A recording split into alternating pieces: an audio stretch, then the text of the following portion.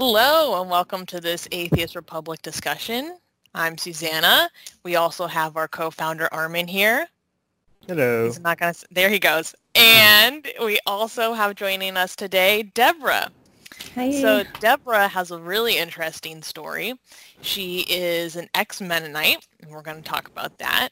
She also converted to Islam and was married to a member of Hizb Tahrir and Hizb Tahrir. Thank you. What was I just telling you? And was involved in a polygamous marriage and has since escaped that relationship and is now ready to share her story with the world. So Deborah, thank you for joining us. Well, thanks for having me. Yeah, so I wanted to start off with talking about your Mennonite upbringing because I feel like it is a group and a culture that people don't know a lot about because it is very insular, tends to be. Right. And if they do know about it, they tend to have a lot of misconceptions about it. So for those who don't know what a Mennonite is, you might be familiar with the Amish. It's very similar to the Amish way of life. Yeah. So, Deborah, could you describe a little bit about Mennonite, the way of life, and how you grew up? Okay, so so there's a lot of sects of Mennonite. So my family comes from, they're called Mexican Mennonites. They ultimately settled in Mexico. So my great-grandparents came from Russia and Prussia area. Then my grandparents were born in Canada, so they all settled here. Then they all moved to Mexico, and that's where my parents were born. So there's like a large migration between Mexico and Canada all the time between these Mennonites. And so they settled, and they stay pretty separate as well. Like they have little villages and they don't have electricity and such. And that's how my parents were raised.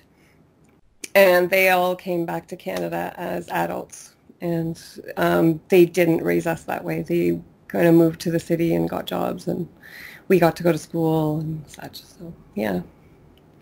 That's really interesting. So you went to school in more of an immersive community?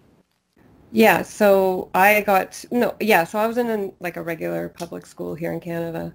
So I was like the first generation to do that and the first generation to like go to high school and graduate like and get a diploma. So that's like we were kind of like first generation immigrants kind of here. So what do they believe in? Like what's that religion like? It's it's like old order Mennonite or old colony Mennonite, you'd call them. And they believe that you need to stay separate and stay away from the worldly people and worldly things. And they kind of like have these weird rules, like, music, and they segregate people, and there's no, like, men and women as well are segregated. And no divorce, no birth control. So it's like most Mennonite sects, kind of like that. But it's generally Christian, right? Oh, it is a Christian. It's Protestant. It came from Menno Simons, is a guy that kind of branched off of the Protestant movement way back and started this like separatist pacifist movement. So they didn't participate in any wars. That was how they kind of like stayed away, and that's why they ended up migrating all over so that to avoid drafts and things like that. It's really interesting. Yeah, it's funny. I went from pacifist to like totally the opposite. Islam? The opposite. Yeah. So you, how many, like, you can have also multiple wives? Can or should? Sorry, no, not Mennonites don't do that. Oh. No. That's Mormon. They kind of added that in there. Okay. And I'm curious, so there's this kind of stereotype of Mennonites as looking like they came out of like the 1800s, like very strict. I know some are even kind of like ultra orthodox in that, it's already decided what kind of colors you can wear, or they'll speak various kind of very hyper localized versions of German. So was that what your parents came out of more? Because it doesn't sound like you were on that extreme. I was immersed in it a lot. We used to go visit. We would drive to Mexico and spend summers there in that. But my parents kind of got out of that and wanted to raise us like Western kids kind of thing. And they do speak a different dialect of German. It's called Low German. And so we grew up speaking that too. They didn't even learn Spanish in Mexico because, that's like the evil people. Like, you just stay away. Oh, what the hell? Oh, and very much like you marry within your families, like not cousins, but like anywhere past that. So like everybody's just intermarrying and keeping everybody pure. There was a show called Pure that came out about the Mexican Mennonites. It was a CBC show. Sorry. Interesting. No. And they wear that thing that looks like a hijab as well, right? Is that the Mennonites? So yeah, there's different sects again. So the old order wear like a little, they call it like a kerchief. So it's just like a little square thing on top. That's all. Just after you're married, though, to signify the marriage. Yeah, it looks like a little bonnet. Yeah. So in the environment that you grew up in, it sounds like there was a mix of coming into the modern world, so to speak, and more integrated community, but still an adherence to some of these really old stringent standards. So what kind of behavioral controls were over your life? Was there a lot of gender segregation still? Yeah. So, so girls and boys, have different roles. So I don't know. There's just always an inequality. The children and women were always treated so bad. There's a lot of abuse amongst the Mennonite community. Like, it's just stuff that's thrown under the rug constantly, just like the Catholic Church, like, stuff. There's so much, like, child molestation and sexual abuse, like, rampant between these communities. And so I grew up just kind of seeing all this, like, the negative parts, and then you go to church and everyone's all, like, holy and stuff. So I saw so much hypocrisy all the time growing up. So I don't know. I couldn't place where the inequality came. You're reading the Bible and you're told, Eve, basically destroyed things for women. So we're meant to suffer. My mom, like, repeated growing up saying women are just meant to suffer. That's it. So that's basically a Mennonite woman's life in a nutshell. And what is the structure of religious faith there? So in kind of these new Protestant movements, at least kind of my reference is Mormonism, they have the structures of like the elders, or the Jehovah's Witnesses also have elders, and then the governing body. So what is the church structured like in Mennonite culture? Yeah, they have like the preacher is the head, and then they have like bishops, and then it's all run by men, and they appoint preachers. Like, they appoint you. I always thought that was so weird. They would like just pick someone even if they didn't want to, and they had to do it. Like, it's just strange. I was always scared. I'm like, what if they pick my dad? He can't even read. Like, what? But they do this still. It's funny. They still do this. But they would never let me in that church right now. It's very, like, you have to be a member, and you have to adhere to, like, the way they live. So.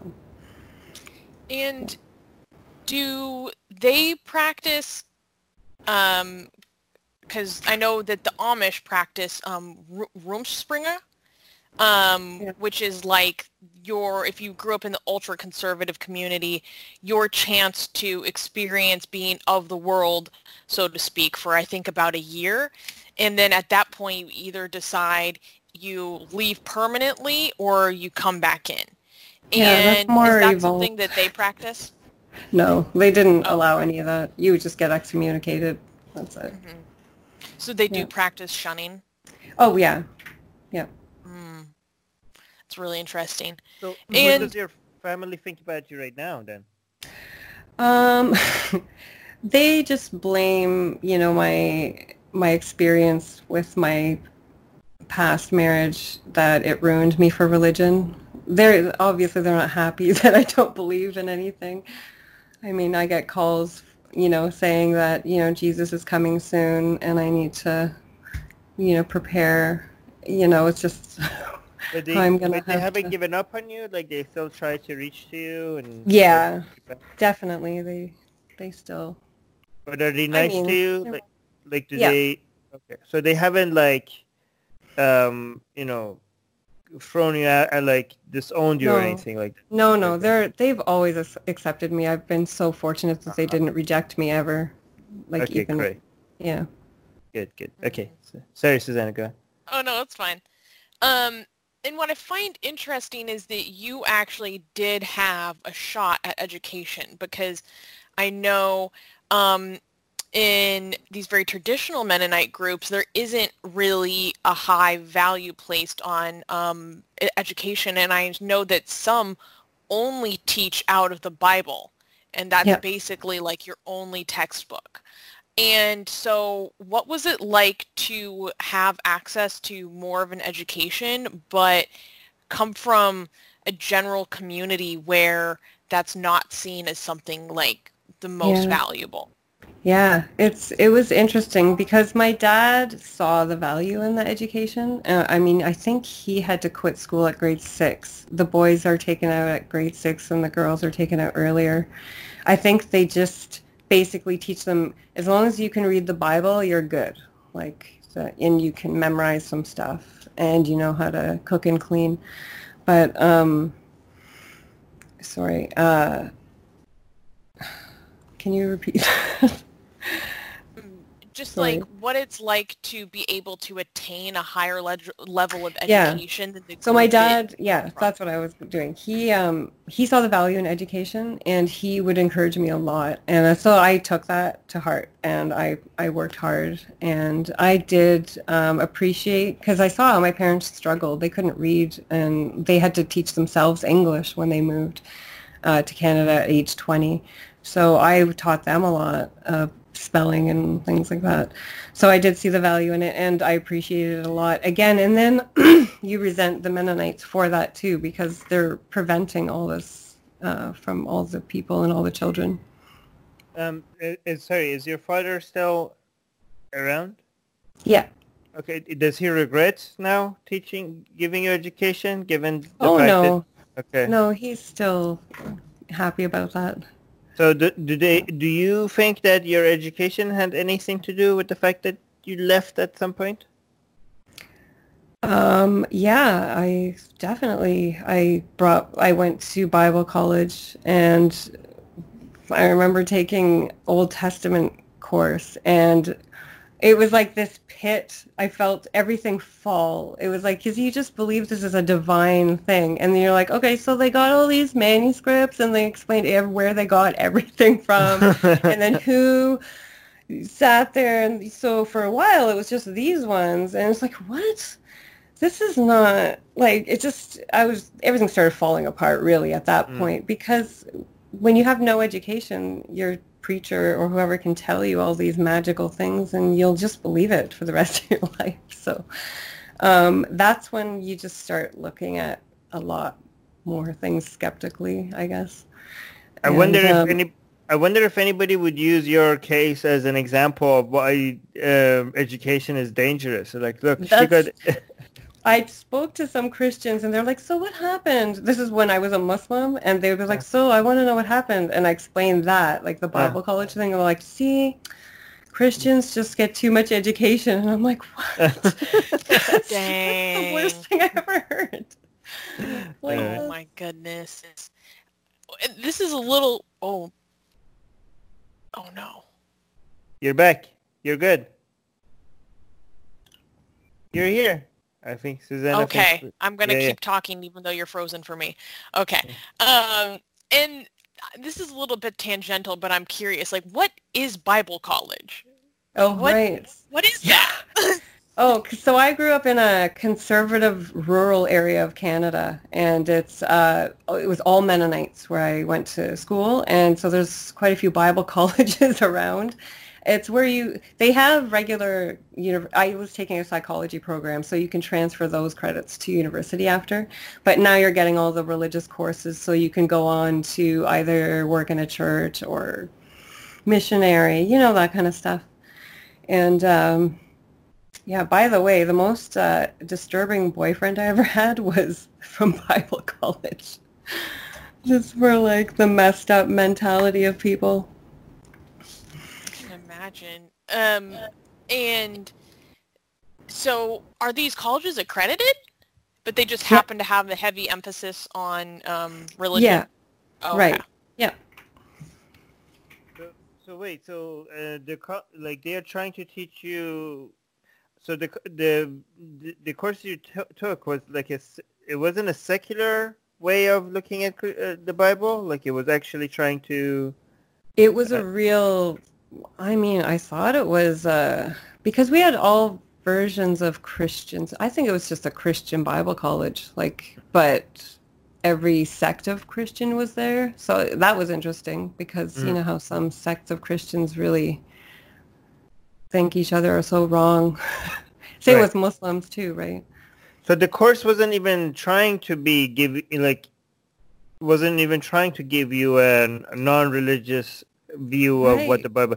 But even though it wasn't, had all of the problems laid out. They're like, okay, so here's all the contradictions, and they here's a book, and here they list because we're gonna have to refute this stuff if you're gonna go on, right? Okay. So they're like, okay, so here's all the things, and it's like, and they're like, so what you got to do is, you have all these problems, and you stand back like a painting, and you're gonna look at it as like a moral thing instead of like little problems. So that was kind of the gist of that. So even though the course was trying to help you defend the Bible, it did the opposite for you.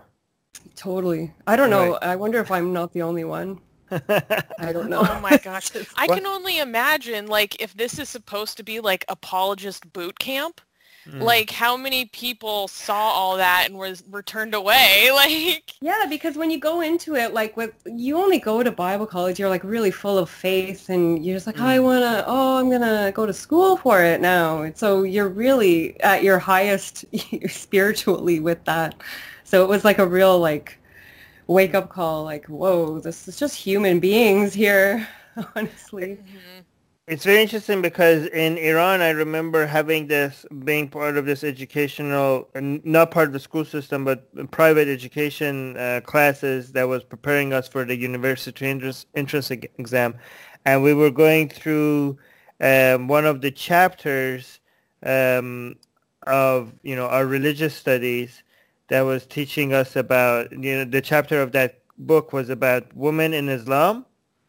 And it was trying to refute the idea that women are inferior in Islam. And to do that, it was going through some verses about women in Islam, right?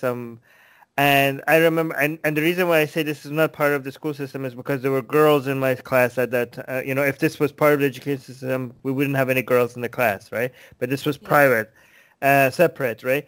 And I remember just the teacher going through these explanation, and one of the girls just in the middle of the class just started crying, just started tears and everything, and the teacher went to her and she was like, it's okay, I understand, this happens a lot. And at that time I didn't understand why she's crying. The course is telling you why women are the same, but she was like, but what I didn't understand is because we were going through all the things that actually made her not the same to counter that, and she was being and she was being exposed to all the things that were telling her that she's not the same, right? Yeah. So. Poor girls. Oh my God. All right, sorry, Susanna, go on. Oh, Susanna's internet connection today is not that good, eh? Susanna, you're frozen now. All right, so let's continue. Oh, are you back, Susanna? I'm sorry about that. That's okay. Go on. Next question. Oh, sorry. I thought you were in the middle of a question. No. So when you were going through Bible college and you really started to question your faith, I'm curious what that was like for you. Was it something that you gave up entirely, or was it something like, this isn't the right God, or this isn't the right expression of God, but I still think of maybe like a general extrapolated higher power, or I'm more spiritual? I didn't like instantly leave everything. I mean, I still continued church a little bit and things, but it was just more opening my mind to other possibilities more, I guess. And then I got married to a guy I was dating. He was atheist, so I mean, his ideas made way more sense to me. However, I didn't fully shed the idea of God. I mean, when you grow up with it, that's a really hard thing. I struggled a lot with that, but I really just kind of tried to stay spiritual, you know, just somewhat. Mm-hmm. Were you afraid of losing your faith? I think, yeah, maybe it is. I mean, it's really ingrained in you that there's something, and the whole idea, I don't know what it is, looking at life as like everything has been God's will or is God's will. So when like somebody comes to you and you feel like this was meant to be, now you have to deal with it accordingly. So I feel like that shapes like so many actions. That is something I'm still like learning to shed even. Totally. And so I know you had this marriage with an atheist, and then you said it was basically like a practice marriage, and that... Well, yeah, I mean, it just didn't work, I guess. It was like fine. We just didn't work. Yeah. And so it was after that marriage that you met this other guy. So can you explain about how you met your next husband? We actually met on a dating app. I didn't mention that last time, but yeah, that's how we met initially. And then he introduced me to all the work he was doing in where I was living, I mean, and that he was Muslim, and I didn't know anything about that. So, but he's very vocal about like, you know, Muslims are just going to take over the world, and you're going to have to learn Arabic one day. Like he literally started saying stuff like that, and I was just like, whoa. I think I was reading The Handmaid's Tale at the time. Even it was like, this is like a book right here. But again, that sparked my interest like heavily. So I started really like looking into, and then there's all those Islamic beautiful, peaceful Islam websites that promote all the miracles and how science is in the Quran. Look at all the scientific proofs of the Quran. That all of those things surpass the Christian proofs so far, like exponentially. Like it was just music to my ears. I was like, this is all the kind of crap I wanted the Bible to have, you know, just way more things, you know, and that they promote people to learn. And look, all these Muslims are supposed to go to school as far as they can. So it was the opposite of my upbringing. So to me, again, that was just like, okay. And it's like, because you're kind of just like taking the Bible and just transferring it and adding the Prophet Muhammad and the rest, it was like kind of, you look at life being, okay, well, this is my fate now. Like I've kind of saw it as, again, this was brought to me and for a reason, and I had to act accordingly.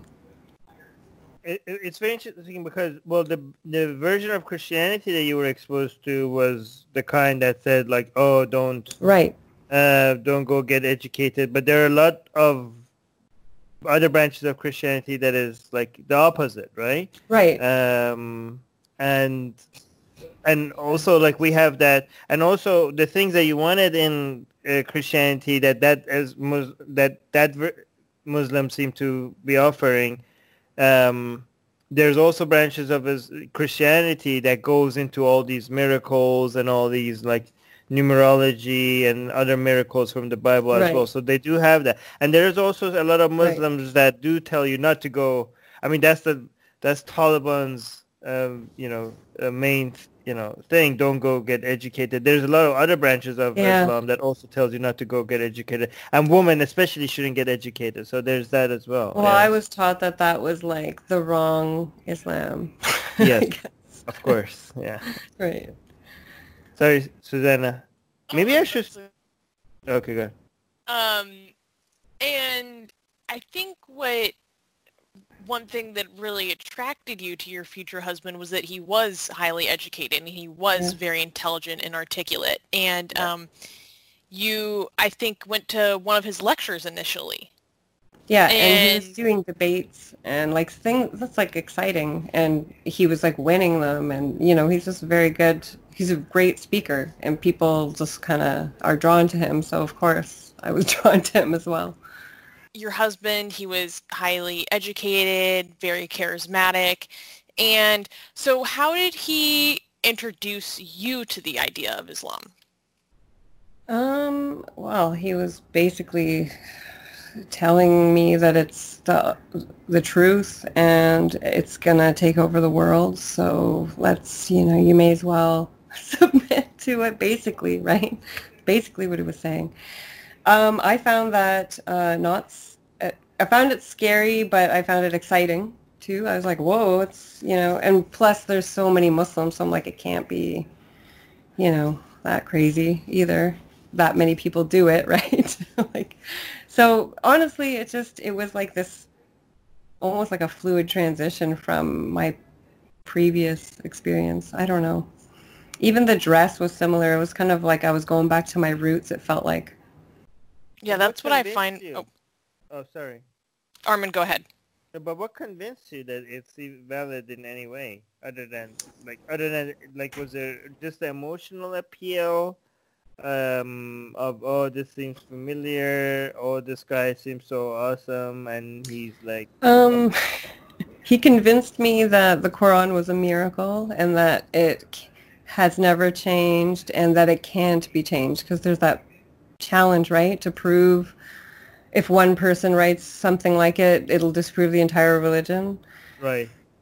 Somehow I was fully convinced of that. So I was... You should listen to the episode that we had with Abdullah Gondal on how on secular jihadists and how often the Quran has been changed. Oh, I want to see this stuff and I want to see any attempts to write something like it, because I'm sure people have done that. Because I was never shown anything, because I was like, it'll never happen. What's really funny is that recently an Algerian atheist created the Surah Corona, and it is a surah written about the coronavirus. No. And the person's name is Jilu, and it's really funny. And when you listen to it recited in Arabic, ex-Muslims of North America did recitations of it in Urdu, Arabic, and something else. And it's really good. It sounds really legit. Of course, the English translation doesn't do it justice, but it sounds exactly like the Quran. Yeah, so clearly people are constantly doing this, right? Yeah. And so how is that a proof then? Well, exactly. I was convinced, so there, I guess. Yeah, a woman in Tunisia is actually facing 6 months in prison for just sharing this surah. That's because so the fact that people can replicate it so easily really seems to have pissed off a lot of people. Right. So Quran challenge fail. Then that's it. It's over, right? Mm-hmm. Why is nobody acknowledging this? Come on, guys. That's a big problem with like absolutist and totalistic ideologies, is if you can find one thing that disproves it, then everything else falls apart. But you have to be willing to look for those things, right? And maybe not be threatened if you do look for those things. So I'm curious about what entering your relationship was like. I don't think you really dated in the way that most people date nowadays, No, right? there's no dating allowed. He made that clear. So you can talk about marriage only. And so after I converted, he convinced, well, no, I guess we talked about, I'll just like marry him. And I didn't really set a timeline. I just kind of drove out there one day and he'd arranged a marriage like last minute, called a bunch of people. Everyone was shocked. Just didn't know what was going on. Who's this girl? It's like a new convert. So they all kind of took me under their wing, like this group of people. And I was taught like the Hizb ut-Tahrir is it a version of Islam? It's just really, I guess it would be the Islamist version of Islam, the fundamental version of Islam. Mm-hmm. But it was very intellectual. We called it the intellectual Islam, basically. What was it that was appealing about him? Was he like at least handsome, or was he like what? Tall, dark, handsome, from the East. I mean, it was the opposite of Mennonite. I refused to marry a Mennonite. That was absolutely not in my thing.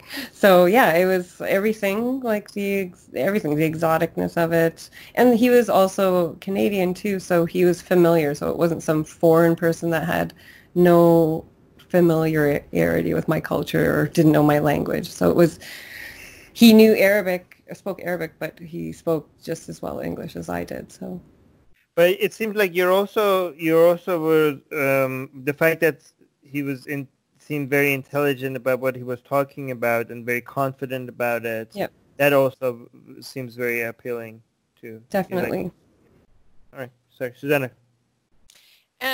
So you converted before you got married, because it's my understanding that that's not technically a prerequisite to marriage. And he told me that too, that I didn't have to. I went and researched it myself, and then I said the Shahada by myself on the computer screen, and then I called him and I told him that I did it. I didn't even know how to say Shahada. I was like, the Shahada. So he taught me all the rest after that. And he was excited. He was like, okay, let's do this seriously. So initially we were going to get married as me not being a Muslim. I'm sure he was going to make me do it anyways. But yeah, I was like right in it. So to clarify to people, the Shahadat is like the, testifying that there is one God and Muhammad is his prophet. Allah is God and Muhammad is his prophet. You have to say that to become a Muslim. And also with regards to why he is able to marry you, Muslim men are allowed to marry non-Muslim women as long as they're Ahlul Kitab, so like either Christian or Jew. Yeah. But Muslim women are not allowed to marry anybody other than Muslim men. But for him to marry you, even if you didn't convert, you had to be a Christian though. So I hadn't, I guess, maybe I just technically was baptized a Christian, so I used that. And I hadn't really left anything fully. I just was kind of open-minded more. Yeah.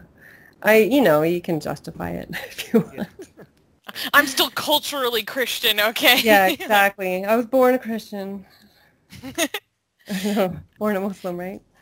And what was it like when you first converted, but before you got married? What was that timeline like? And two, how seriously did you jump into it in that period before your marriage?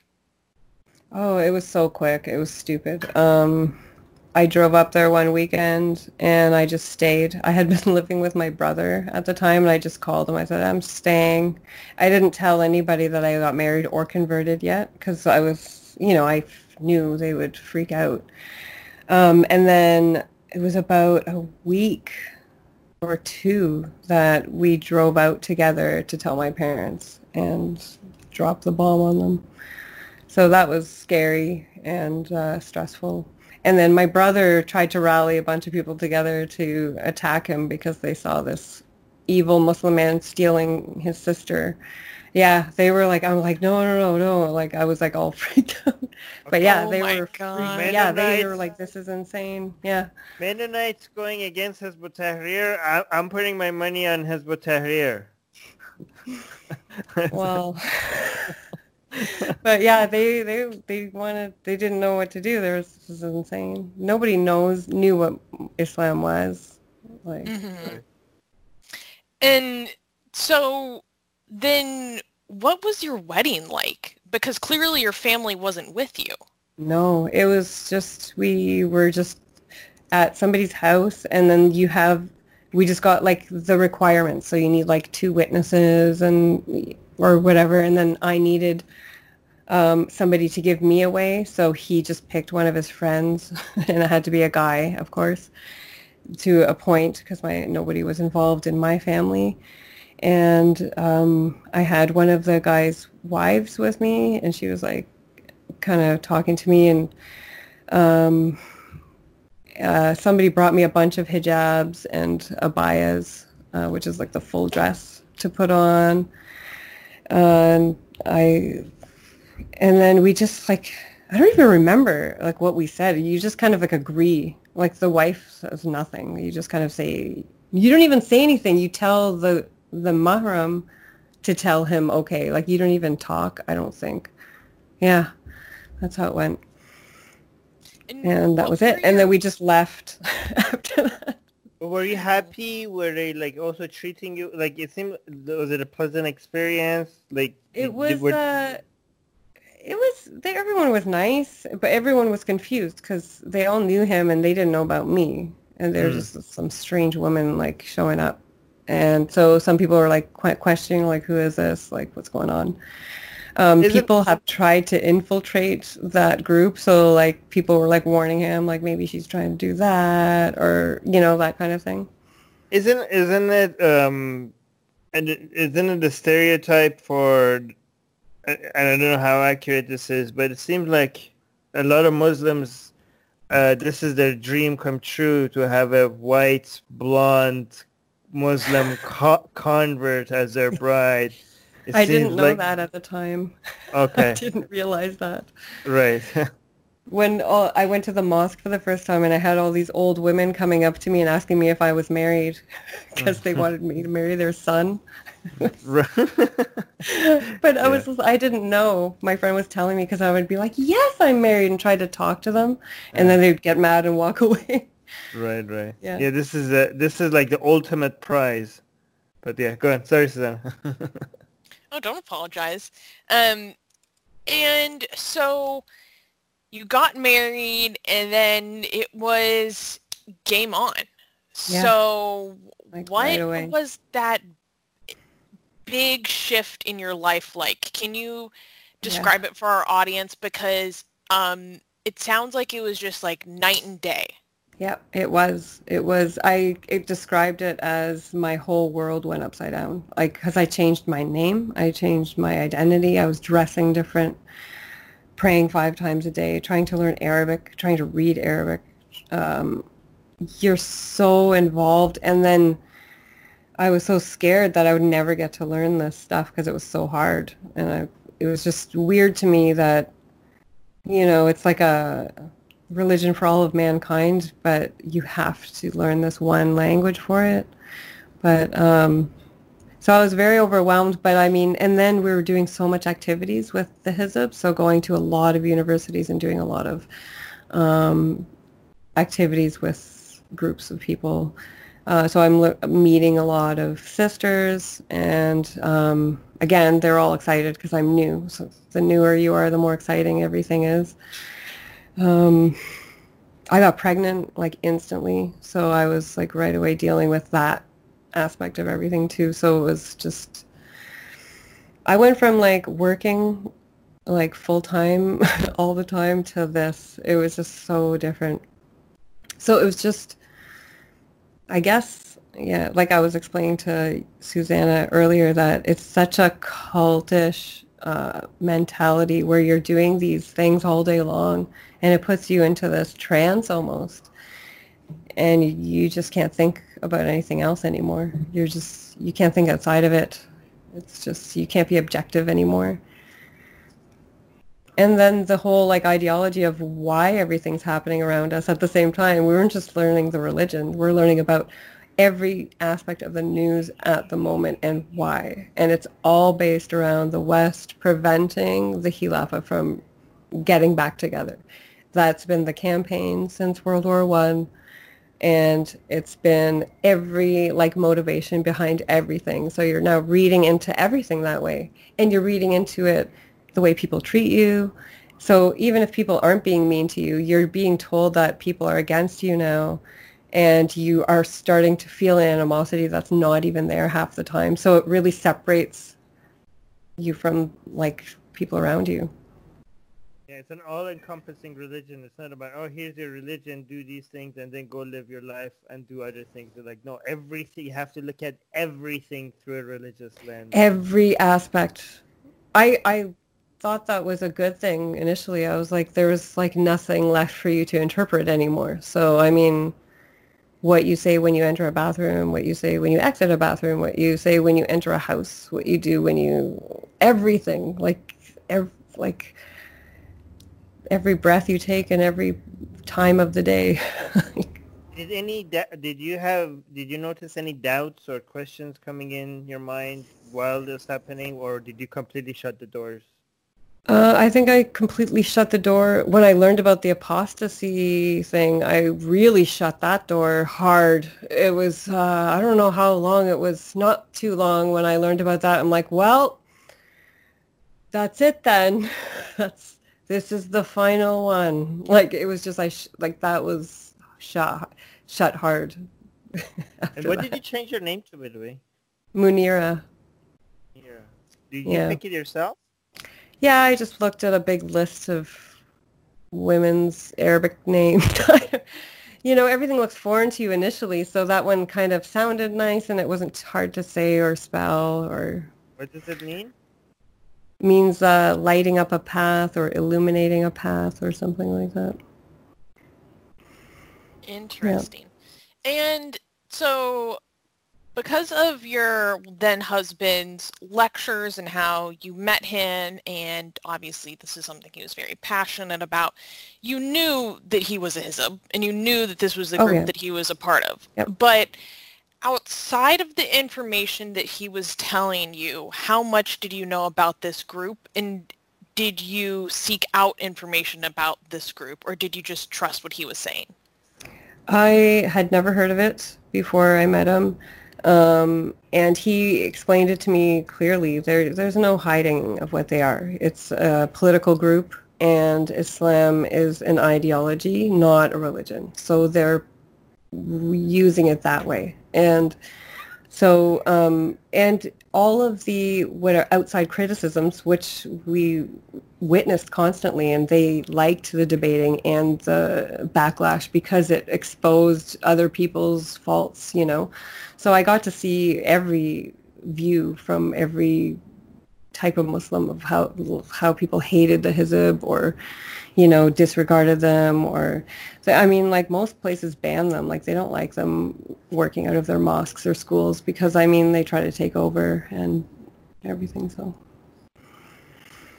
And how did they indoctrinate you into the Hizb ideology? Because clearly it is a very specific ideology. It's pan-Islamist, it's fundamentalist, like you said, it's politically focused and current events focused, geopolitically focused. And so how did they start to really get you into that way of thinking? That was my only introduction to Islam anyway. So to me it was like, well, that's just what it is, and everyone else is wrong. It's not a religion. It's like an ideology like any other, right? So the fact that it like had an empire at one point and it had a strict set of laws just like any other ideology. So I just accepted it fully that was the right one, and I didn't question. I felt fortunate that I had the right view, and I was always the type that was into current political events, and the fact that this ideology jives with everything that's happening in the world it just made more sense to me. I don't understand the not religion part. Doesn't the Quran refer to Islam itself as a religion? I mean, lakum I, dinakum. I don't know. Good question. I It guess does. after the Prophet established the Islamic State, maybe it turned into an ideology then. I mean, I an don't know. ideology, religion is an ideology. I mean, lakum dinakum waliyad-din. Din is translated as religion. So Islam But it's itself. supposed to, but it's the problem. The West introduced secularism, which destroys what religion is supposed to be, right? Because even like Christianity was supposed to like dictate your whole life too. But because the West, we don't let you implement every part of a religion anymore. You have to have the democratic version of society, I guess. Maybe they meant not just a religion. I don't know. Anyway, Susanna, sorry. Yeah, maybe. Yeah. You don't have to apologize. You can keep asking questions. I know. And I know you have a big list. That's why it's okay. And so that's really interesting. I said like this was the only Islam you knew. Like this is just it. Yep. Okay. And so they are involved with a lot of classes outside of just like regular like programming at the mosque, right? Like I think you mentioned that you have to go to kind of a lot of like night classes, usually in someone's home. Can you describe that a little bit? So, excuse me, they're like study groups, and you study their books, and they have a whole set of books that you have to go through. And I think you go one time a week for 2 hours at a time, and they have groups of like, it's like a small group, so they have one head up a group of like 5 people, and then they'll have like monthly meetings of everyone, and they, I guess, address what they want to do and plan. But I mean, when you start taking these study groups, you instantly have to start also teaching other Muslims. So that's a requirement. So there's so many requirements on you. Otherwise, like they kick you out of the group. So it's like a real strict. And if you're late for meetings, they don't let you in. Like it's a very like militant style. Yeah. That's almost kind of like a little bit of like a multi-level marketing, like pyramid scheme structure. Well, so how do you spread ideas in the most effective way, right? Mm-hmm. That's how you do it. Is there any sort of way that people are actively rewarded in the group for recruiting? Even maybe it could be as simple as just they're very rewarded socially for recruiting. Is there that kind of an attitude? I guess, I'm not sure. I don't think so. But as you become a member, your responsibilities grow, right? So you're just, it's like Islam, like you're stuck in it once you're in it. Like you got to do the work now until the Khilafah's here. Like it's imperative. So they're always pushing the narrative that all Muslims are sinning because we can't practice a lot of the Quran because the Sharia law is not able to be implemented. And therefore, if we're not trying to work towards it, then we're even more sinful for it. So that's the main propagation of it. And I'm under the impression that you basically had to actively memorize and regurgitate the information that you're given word for word, which I thought was a really interesting indoctrination technique. Can you talk about that more? Yeah, so everything's worded in a very specific manner. I don't understand why, but I was asked to repeat back at least so many times the first paragraph of the first book that explains what revival is and how to change your concept so you can accept new ideas. And it's all about like how to brainwash people. Like the whole thing is about how to brainwash. There's one whole book called Thought and How to Think. Like it's that in depth. Like there's one called the Islamic Personality and how to like have the perfect Islamic like disposition in every aspect of your life. So you're going through like really like psychological stuff constantly. And if you ever see any Hizbis speak, they all speak exactly the same. Like, you will spot them, and I could pick them out. Like, you learn how to speak, and that's just how you speak. Yeah, it's really interesting. Have you ever heard of or read a book called Combating Cult Mind Control by Stephen Hassan? No. I think you should pick it up, or I'll send you a link It's a later. very specific book for you to be asking if somebody read, like... No, I'm about to frame a question. I know.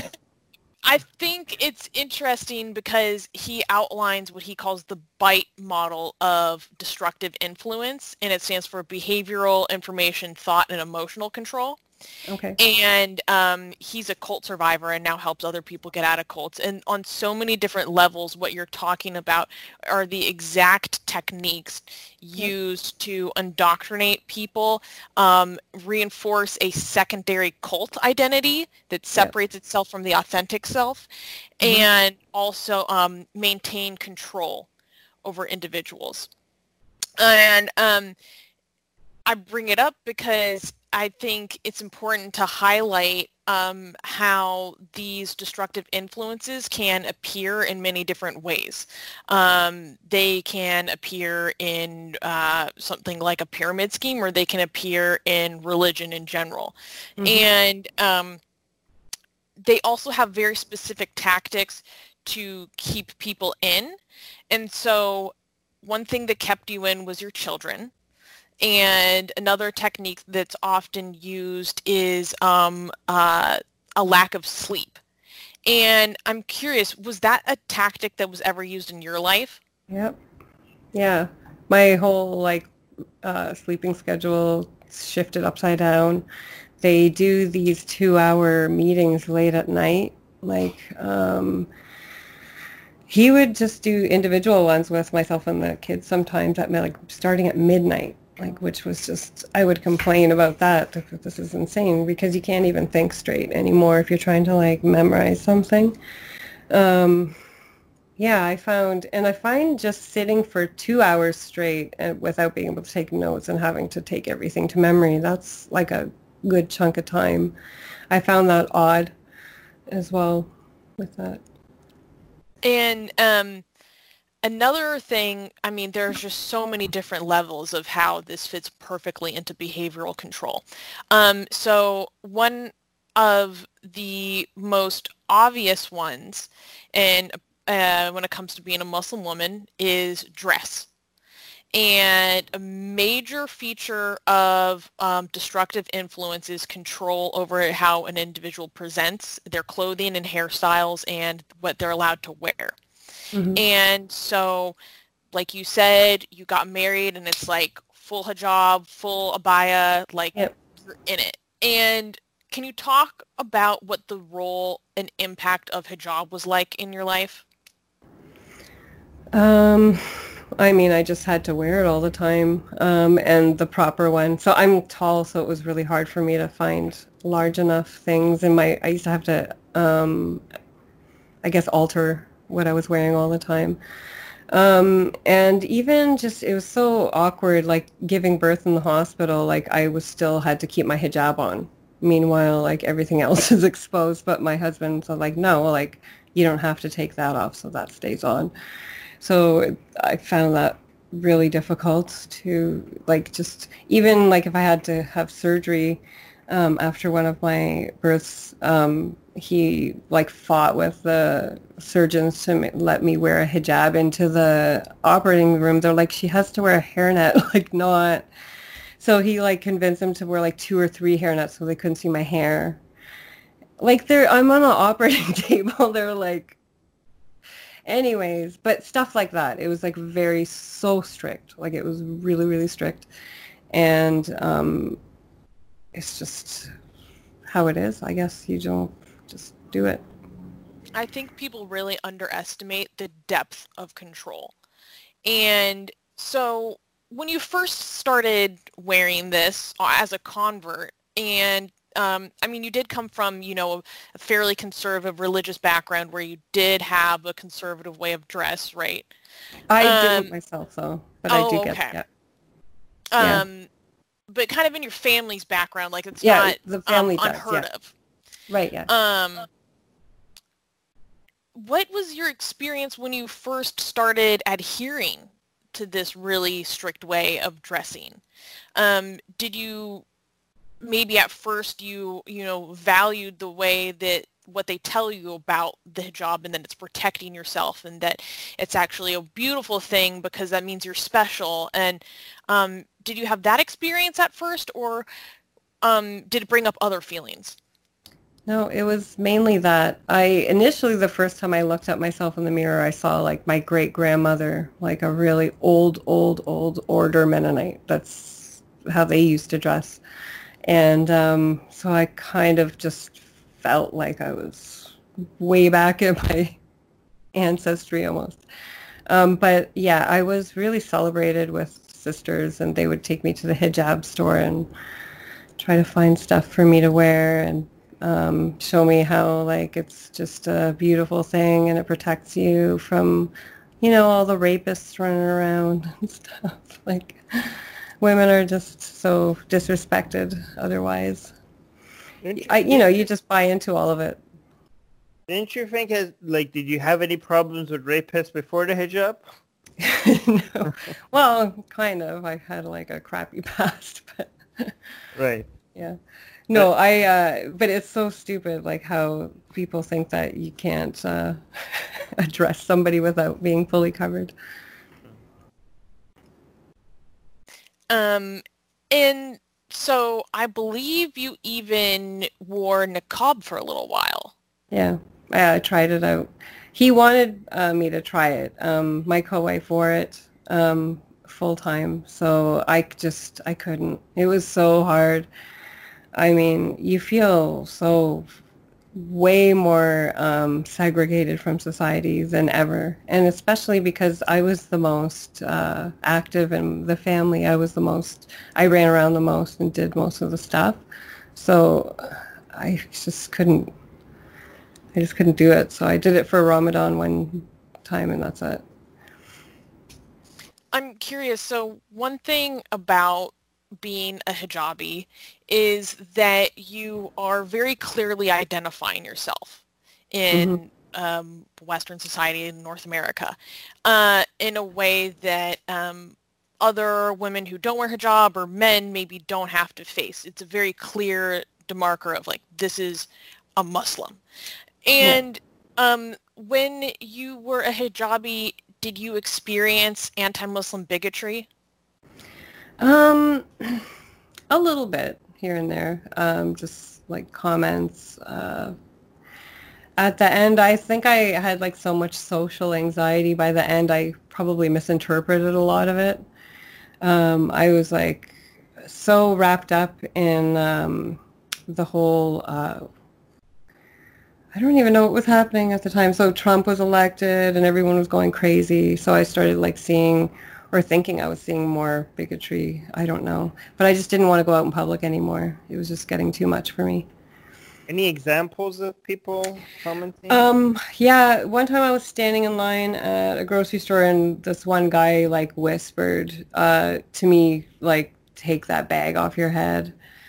And then one time a guy on a motorcycle was revving his engine and just like staring meanly at me. That was like as much as I experienced then. But I mean, go on. Sorry. No, you go on. No, go ahead. I don't even know. What did that make you feel like? Like, how was that? Oh, I was scared. Like it's just more just like validates that segregation. Just like, they're the evil West and we always had in mind that we could pick up and move to the Middle East at any point. So he just made sure I would always try to be ready for that. And so you just feel like I'm not going to be here much longer. I don't know. Just. Right. And I think that's really interesting because that feeling of separation and also the legitimacy of the anti-Muslim bigotry that can exist in the West probably helped to fuel those persecutory delusions that were really indoctrinated in you by the Hizbs. Yep. Big time. Yeah. He told me a few times that if we were in the Muslim world and went to jail for doing our work, that no matter what they're doing, torturing our children in front of us, that we don't name names. But he made sure I knew that that's how important it was. So, and I mean, by the end, I was praying, like you pray 5 times a day, and every prayer I was just praying to be protected from persecution. That's how scared I was. So all day long, that was going in my head, like, protect me from persecution, like over and over, like in my head constantly, because I was so scared now of that. It was just became like an insane anxiety. That's really interesting because phobia indoctrination is one of the most important ways to entrap people and to maintain control. So was there a specific persecution that you were trained to have this phobia, or what other phobias did they indoctrinate you to have? I don't know. More just like I mean, Islam is designed to make you afraid of the hellfire because they describe so much of it, like very detailed on purpose. And like poor Armin, he wanted to kill himself before he came of age. That story like devastated me when you said that, by the way, because that really proves how teaching children religion is child abuse. Like the fact that that was the conclusion that Armin came to, like big time. Yeah, that's one of the most consistent part of the Quran, right? Like, there's a lot of parts of the Quran in the Islam that people, well, we think this, we don't like. Another people like, no, we disagree. We look at it this way, but this area is like, yeah, no, we all agree, and the Quran has been repeated many over and over and over again. Yeah. About what's waiting for people like the 3 of us here. The Quran is very clear that we're going to, especially us. Yes, that we're going to be, because we're enemies. We're the enemy. Yeah. Especially you and me. We're ex-Muslims. Yeah. Yeah. Like especially. Yeah, it's crazy. And oh shoot, I forgot what I was gonna say. Wait, give me a second.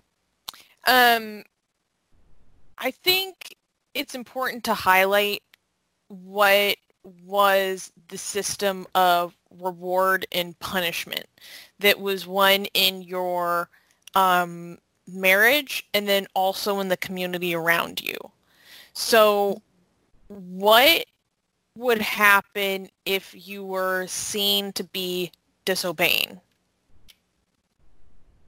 Wow. I got reprimanded a lot if we would go out in public and I spoke like to whoever it was, say if we were trying to buy something and I spoke to the salesman too much, he would reprimand me hard afterwards, especially if I spoke to a Muslim man too long. So there was a lot of that. I was always scared after being out in public if there was something I did wrong that I didn't realize. What was the other part of the question? Was the system of reward and punishment mostly within your between you and your husband in your marriage, or was there also that dynamic within the larger community that you were in?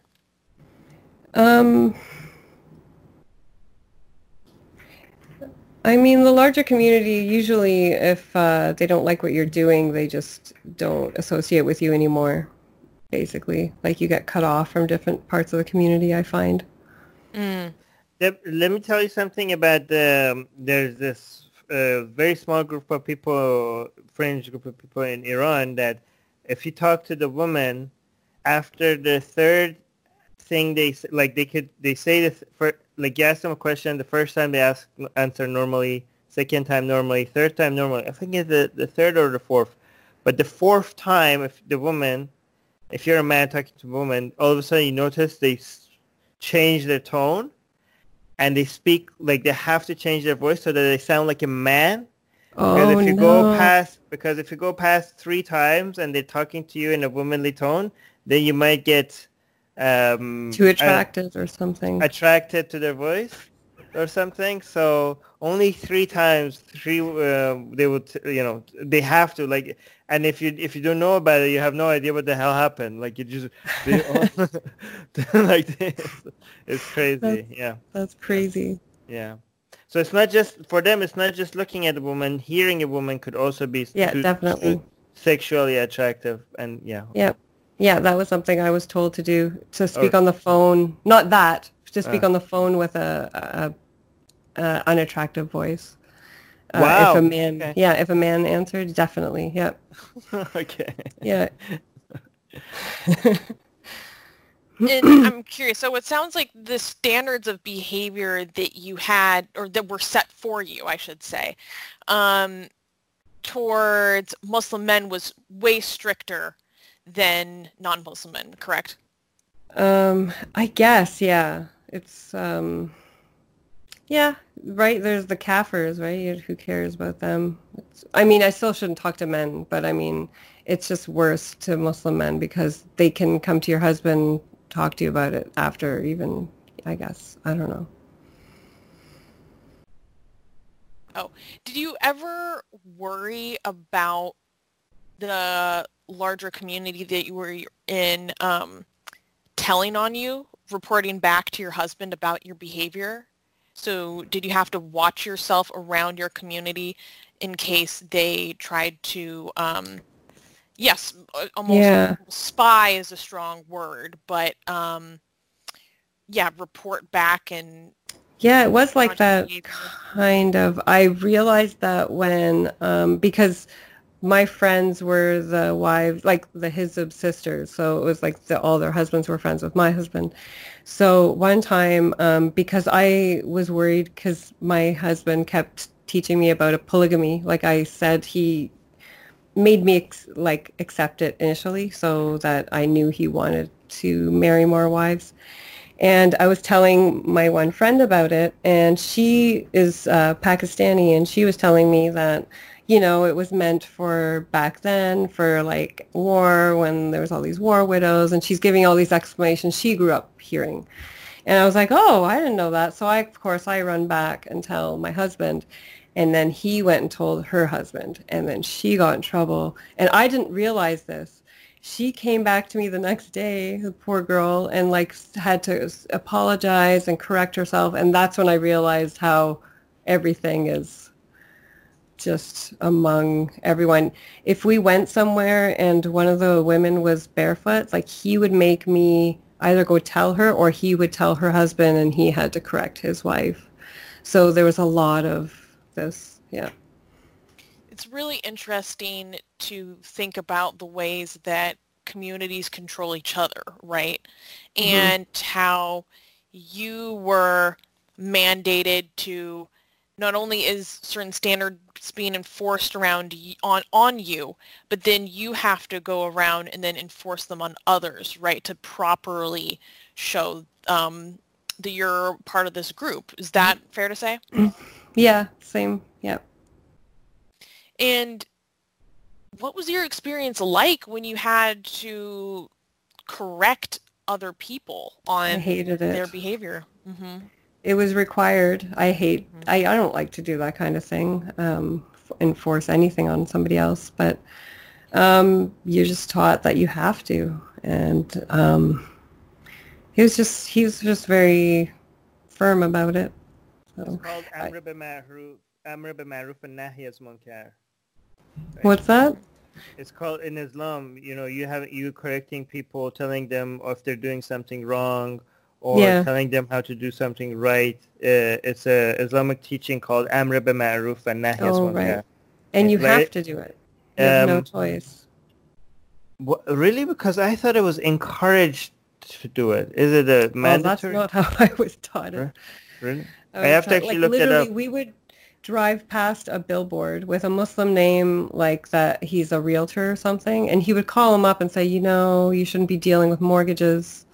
He was correcting just strangers on billboards. So wow. I'll look up if it's mandatory or encouraged. But Susanna, go on. Armin, can you move your mic a little bit closer to your mouth? Oh, okay. Yeah. Beautiful. Is that good? Okay. Perfect. And So were there consequences on you if you did not do these required enforcements on other people? Yep. There was one, well, actually, a lot of times if I hung out with other sisters that didn't wear the proper Islamic dress, I was always told to correct them. And he would check on me and he would ask me if I corrected them. And I hated doing that. And I didn't do it to my one good friend because she's pretty strong-headed, and I knew how she was. And she knows the rules. Like, why am I telling her this? And he cornered us, and he did it to her in front of me. And it was like a big scene. It was so annoying. But yeah. So it was really enforced. And so let's get into this. What term do you use? Do you use sister wives, co-wife? Co-wife, co-wives. Okay. That's how I said it. Okay. So let's start to unpack your experience of being a co-wife. Yep. You were the first wife. Yeah. And so how did he ingratiate you into and prepare you to have a second wife?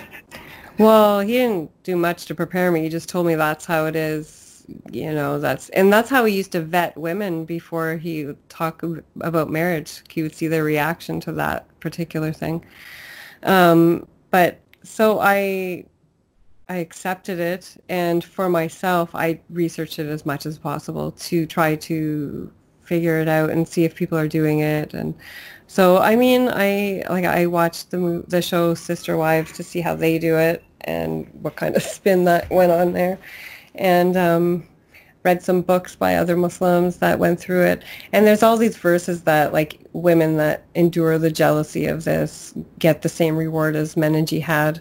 So, I mean, there's, like, so much. So I was, like, looking at it as, like, I can take it as an honorable thing and try to, like, maximize my heaven. I don't know.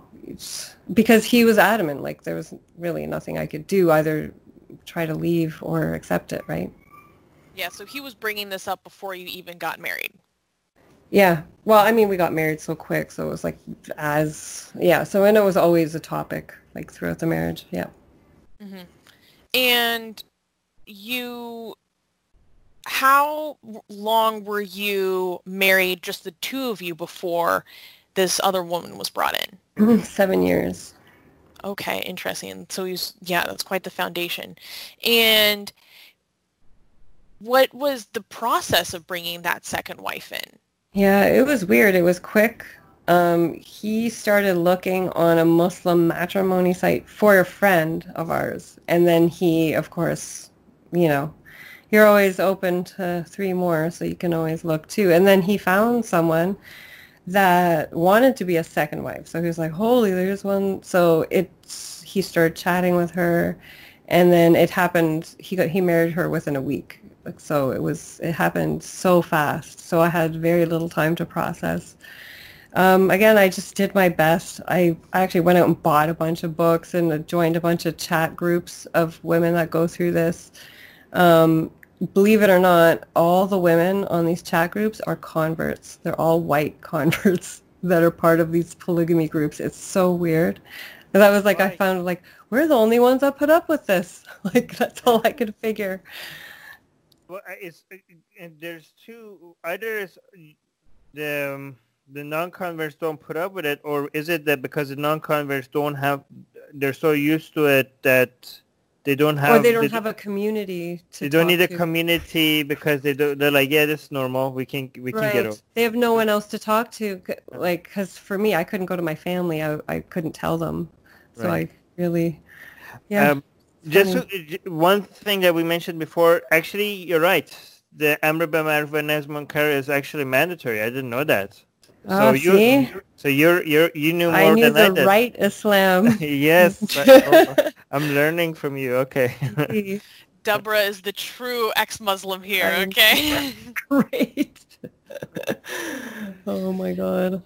And this second wife, was she also a convert, or was she raised in Islam? She was a born Muslim, and she also grew up in polygamy. So it was something she was used to. So I learned a lot from her because and the fact that, I tried to just make the best out of the situation because I had kids, and I tried to like just introduce it like smoothly for their sake, because if they see me going through an insane breakdown and fighting it, they're going to get affected. So I tried to like bring it in smoothly and be happy and do it nice. I don't know. So I want to talk a bit about the polygamy in your community, because there's a lot of ways that people do it under the radar, and there are a lot of ways that people take advantage of the government to help maintain their polygamous marriages. Can you describe how people take advantage of certain government programs in Canada to help maintain their many marriages? Right. So when he married a second wife, I started researching the laws carefully because I didn't know what would happen to us, and any prosecutions that's ever happened. And honestly, like no Muslims really get any problems, except there was one case where they found somebody had a few wives and they were all living in housing and getting social assistance as single families. I didn't experience that around my circle, but there's a lot of people just getting second and third wives, and, you can't legally marry them anyways, but that just seems to be the way they get around it, that they're not legally married to them, and nobody's, doing anything about it. But I don't even know what you can do about it. So I was scared that we would get in trouble, but then as time went on, I realized that it's happening a lot and nobody's really addressing anything, or I don't know. Technically, legally, only one of the wives are married. The other ones are pretending to be married. Not always. He wasn't legally married to either of us. So he was just Islamically married to two of us. So, again, you could just be saying, I have about all these girlfriends. And having kids with them, right? Yeah. This was in Canada, right? Yeah. So in Canada, aren't you, what is it called? Like something close to marriage if you live long enough with somebody. Common law when you're living with them? Yeah. So he would claim common law with one of us because he had kids with us. And then the other person would claim as single. So there's where the discrepancy could be, because if he's supposedly providing for both, the other one shouldn't be claiming single. But again, nobody's legally married, so what do you do? In Islam, aren't you supposed to be treating all your wives equally? Like that's so if one of you... so we both had a house. One was claiming common law, and I guess that was the only difference. One got more social assistance than the other. Okay. Yeah. So, I'm sorry, you guys were in separate houses? Yeah. Okay. We did live together briefly at one point, because I did try to leave one time and lost the place I was renting, and then so he made me come back, and I had to stay there for about 6 months before I got a new place. But yeah. Why did you leave, and how did he make you come back? Oh, yeah, things were so really bad again, and I just left with my kids one day to my parents, and I didn't know what to do or say. I just had to go, and I couldn't explain anything to my parents. And so I just sat there, and they're like, stuff is wrong. I'm like, yeah, things aren't going very good. And I couldn't explain why. And I'm still scared because if you dishonor your husband, that's like one of the biggest sins. So talking bad about, so that really keeps you from you're still scared now? Sorry? You're still scared now? No, but at that time I was. So I couldn't even explain what the problems were. And the way he is, like, he wouldn't leave me alone until he just like made me come back, and just, I had to. And so, sorry, do you mind telling us why you had to leave? Like, why you left to your parents? Don't tell us if it's uncomfortable. What do you mean? Why I left my parents? No, your husband, like at that time. The first what was time? it?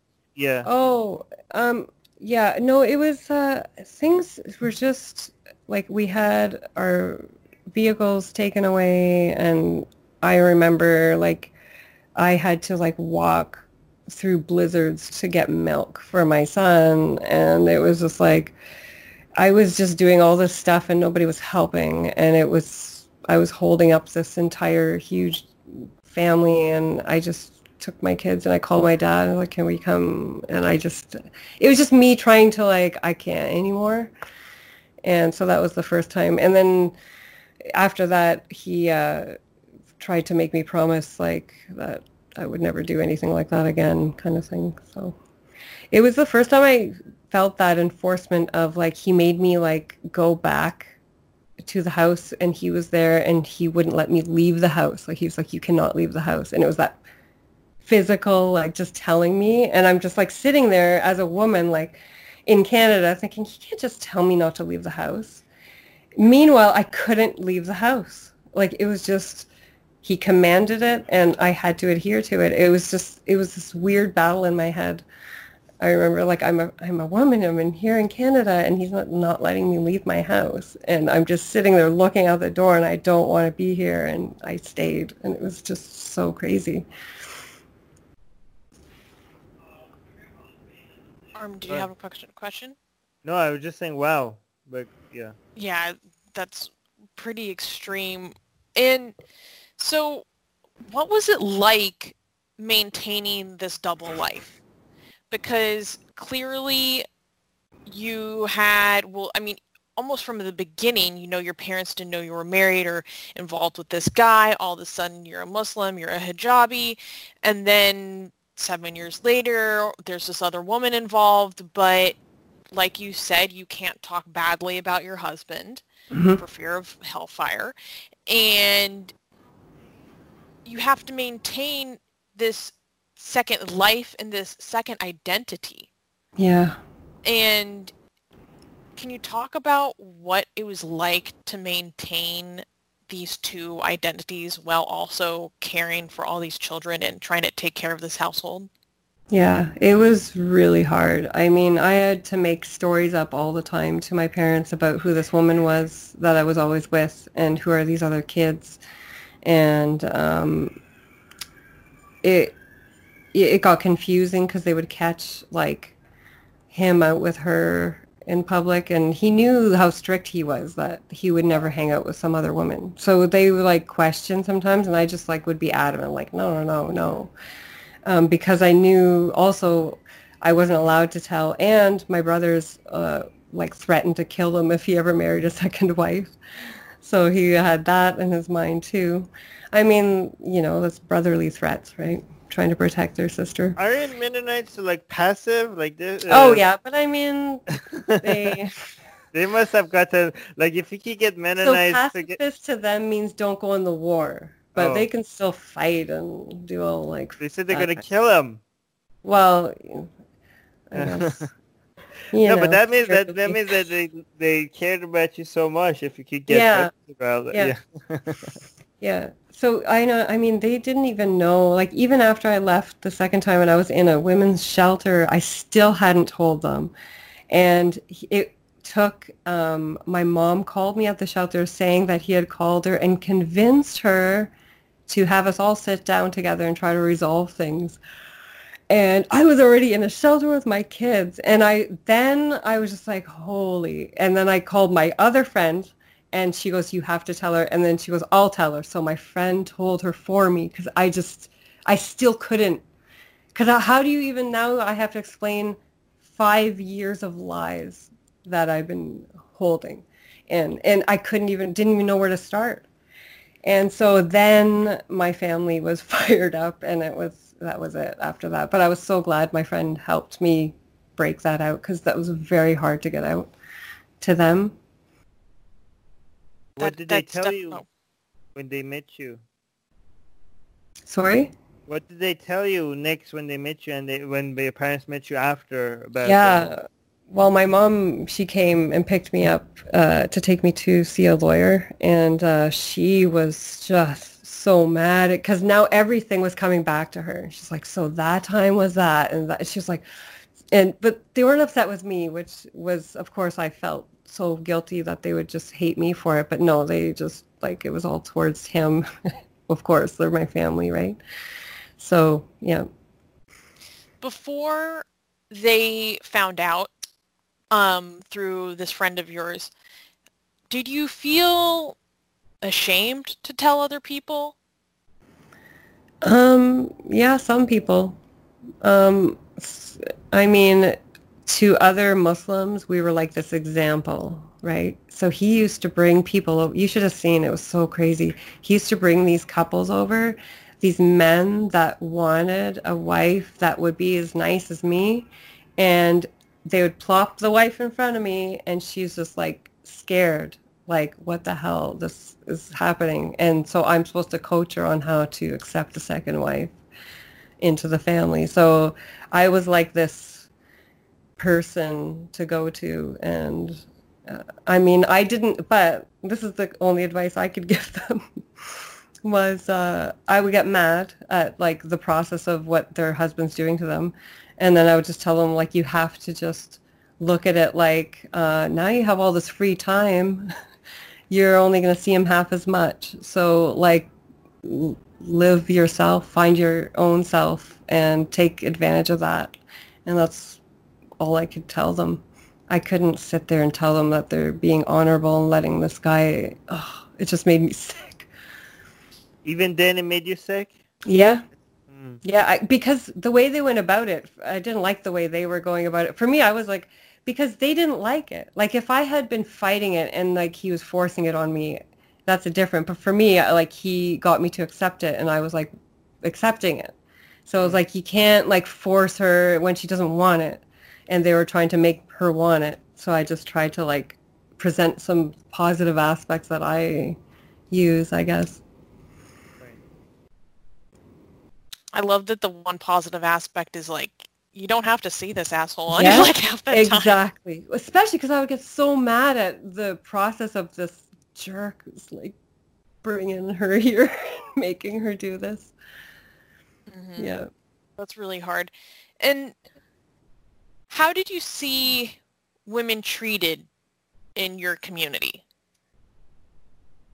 Yeah, I had friends that would get grounded by their husband all the time, like for disobeying or whatever. It's just how it was. Like, you just follow the rules, you know. We were just have to be thankful that our husband's so nice to us, you know, that kind of thing. And then again, you're so busy with your kids, especially like all of us, just always pregnant and having kids. And like, you can't, to try to do anything, especially like the daily rituals of Islam on top of that, like you have kids running around and you're not allowed to stop your prayer no matter what's happening. That is traumatizing, I find. Like, your kids screaming, crying, but like, now you got to put Allah first. Otherwise, like, you know, shame on you if you put your kid first, you know. So I found that really hard, like, to put my kids second always.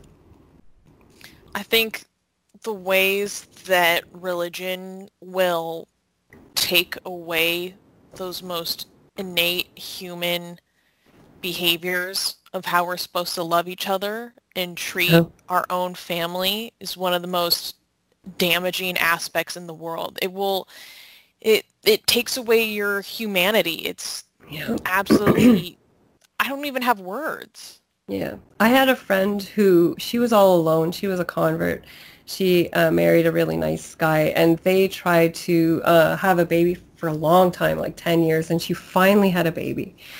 And I went to her house, and there was these other religious sisters there, and they told her, it was the hardest thing, they told her, they said, you cannot love this baby more than the Prophet. Like, they just told her that, and she was just like, can you imagine, like, after 10 years of trying, you finally have a baby, and that's what you're told? Like, but that's how you dehumanize. That's how you can, like, honor kill your kids at the end of the day, right? If you're just putting the religion first. Yeah, during the Iran and Iraq war, there's countless of examples, and there's videos of these, of moms wanting to offer their kids to go to war, hoping that their kids will die in war. Yeah. Hoping like their greatest dream is for kids like, and if they do die, celebrating that their kids died in war, becoming a martyr. It's the best way to die, right? Yeah. The best way. Like my husband used to pray. He told me that he prayed every day that we all died as martyrs. And so that scared me. That's why my counter prayer all day was to protect me from persecution. That was just terrifying to me. But he thought that was the greatest thing. Well, obviously, most Muslims say that's the greatest way to die, right? Yeah, but it's one thing for you to want to be murdered, but for watching videos of moms crying to please take my son, like take my son, please. This is the thing, forcing kids into it. That's insane. Right. Like, and it's also seen as a sign of how loyal you are to your ideas. That something like you're showing that like something so dear to me, I'm willing to sacrifice something so dear to me in the name of this ideology, and that shows how loyal I am to this religion and this ideology. Oh my gosh. That's devastating. So, things obviously started to change when the second woman came into the marriage. Yeah. And so, how did things start to fall apart? It was mainly, I guess, a breakdown of I just couldn't anymore. Like it's just I had so much happening, and I have an autistic son, so he was in daily therapy at the time even, and I was carrying both families basically. I felt I just couldn't do it anymore. And I just didn't know what to change, though. So I presented that to them, and I said, something has to change. And I told him as well, I know that things aren't going to change, so, like, I don't know what to do. Like, I wanted a divorce, but I couldn't say it. And I couldn't even imagine what leaving would look like. And I tried to get some space for a while. And then when I saw his persistence, when he wouldn't let me have space and that he was scared I might start thinking elsewhere, that's when I realized like how the manipulative control was there. Like I really started to see it more when he was panicking that I was wanting to kind of get out somehow. And things escalated through that, like me trying to leave. And that's how I like ended up having to go to a shelter, and he was trying to remove me from the kids and take the kids and that kind of thing. This is one important reason why for a lot of them to have kids very fast, because they can control you through the kids. They know, especially that the kids are very important to the mothers, and no matter how much independence you want, if they can control the kids, they could control the woman if they could have any. Yeah, well, and what really made me want to go also is I couldn't imagine like my daughter getting in the same kind of marriage. I was just like, that was it. There was no, like, if I just stayed, they're really like almost doomed to that same life. So that was another reason I something had to change. I didn't know what. It kind of ended up this way, but I had to get out somehow. Like, you can't even see what out is, but you just know that you just got to get out. Like, I had a bag packed for months in my car just because I felt like I had to escape all the time. I didn't even know where or how or why. It's really interesting how children can be used, to tighten that control. And it also serves to keep you in a form of environmental control as well, because you have to stay near your kids, you need to take care of them, and you need to provide shelter for them, all these things. But it sounded like they were planning to tighten the environmental control on a different level. There were plans to leave Canada at one point, right? There was always plans for us all to move. So now it was kind of escalating. Him and the other wife went to a number of countries to look, I guess, to see what would work, kind of thing. And I was left with all the kids. And so again, that just made it harder on me, and I guess easier to leave too. So, yeah, I mean, I avoided going and getting passports made for my kids on purpose for at least a couple of years, because he kept pushing me to go get passports, go get passports. And that obviously is the last step, because then you can just leave once you have all that. So I would always stall and like make excuses. And the fact that this trip was happening now, I just couldn't imagine going and it wouldn't just be a nice country. Like when you're trying to reestablish the Khilafah, you're not going to go to Dubai or like Mecca. Like you're going to go to like a pretty war-stricken area where you can control something, right? So we were looking at like, you know, other corners of Lebanon and like the bordering Syria, like those places.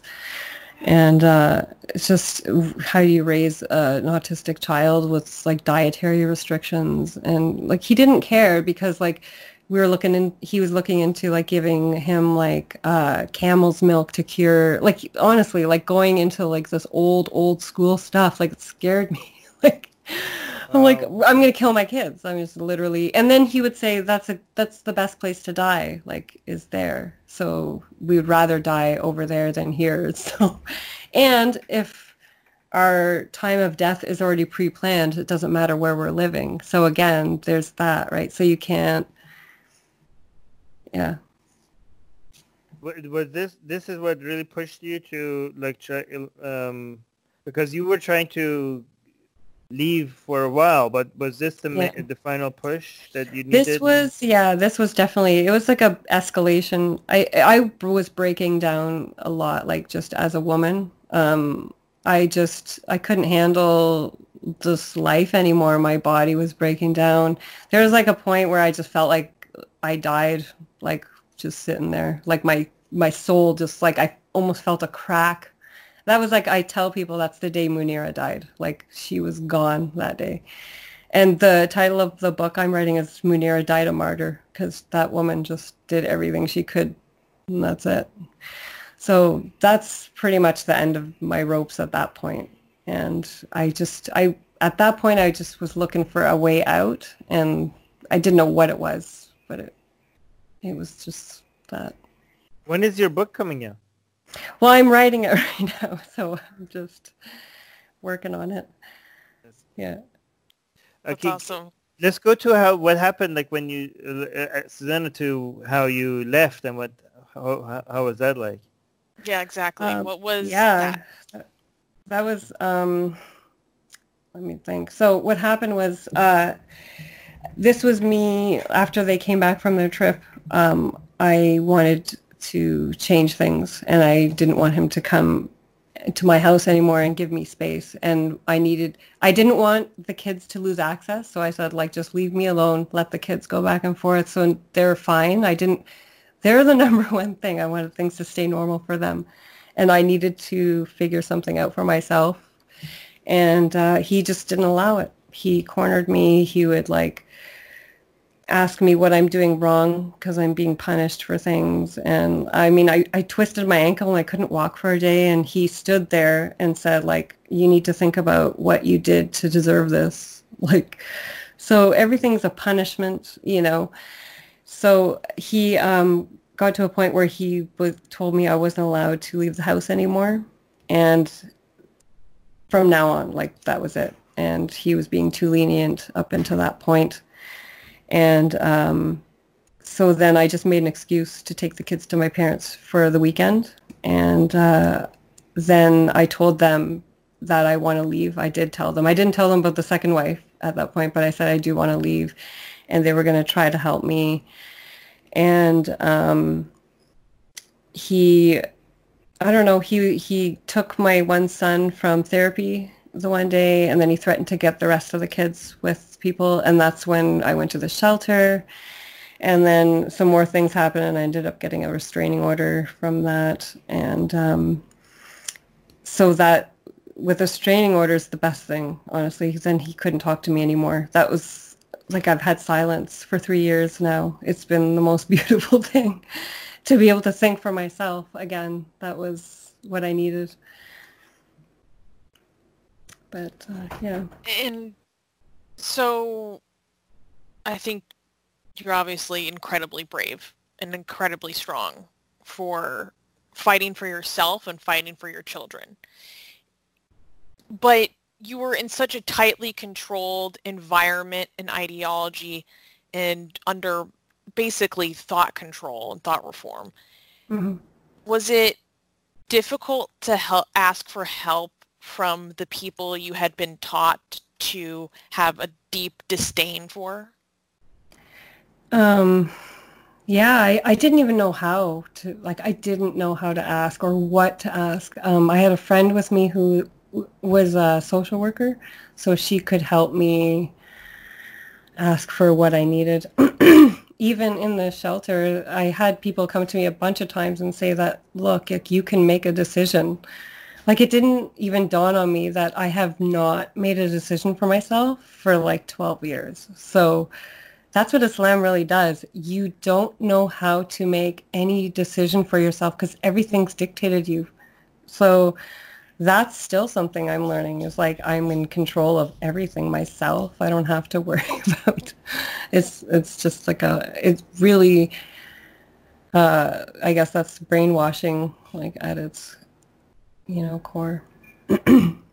That's what's so important. Why I think it's so important to educate people about destructive influence because where it arises, it sets out to destroy independence and build dependency and a lack of self strong enough Exactly. to break from these systems of control.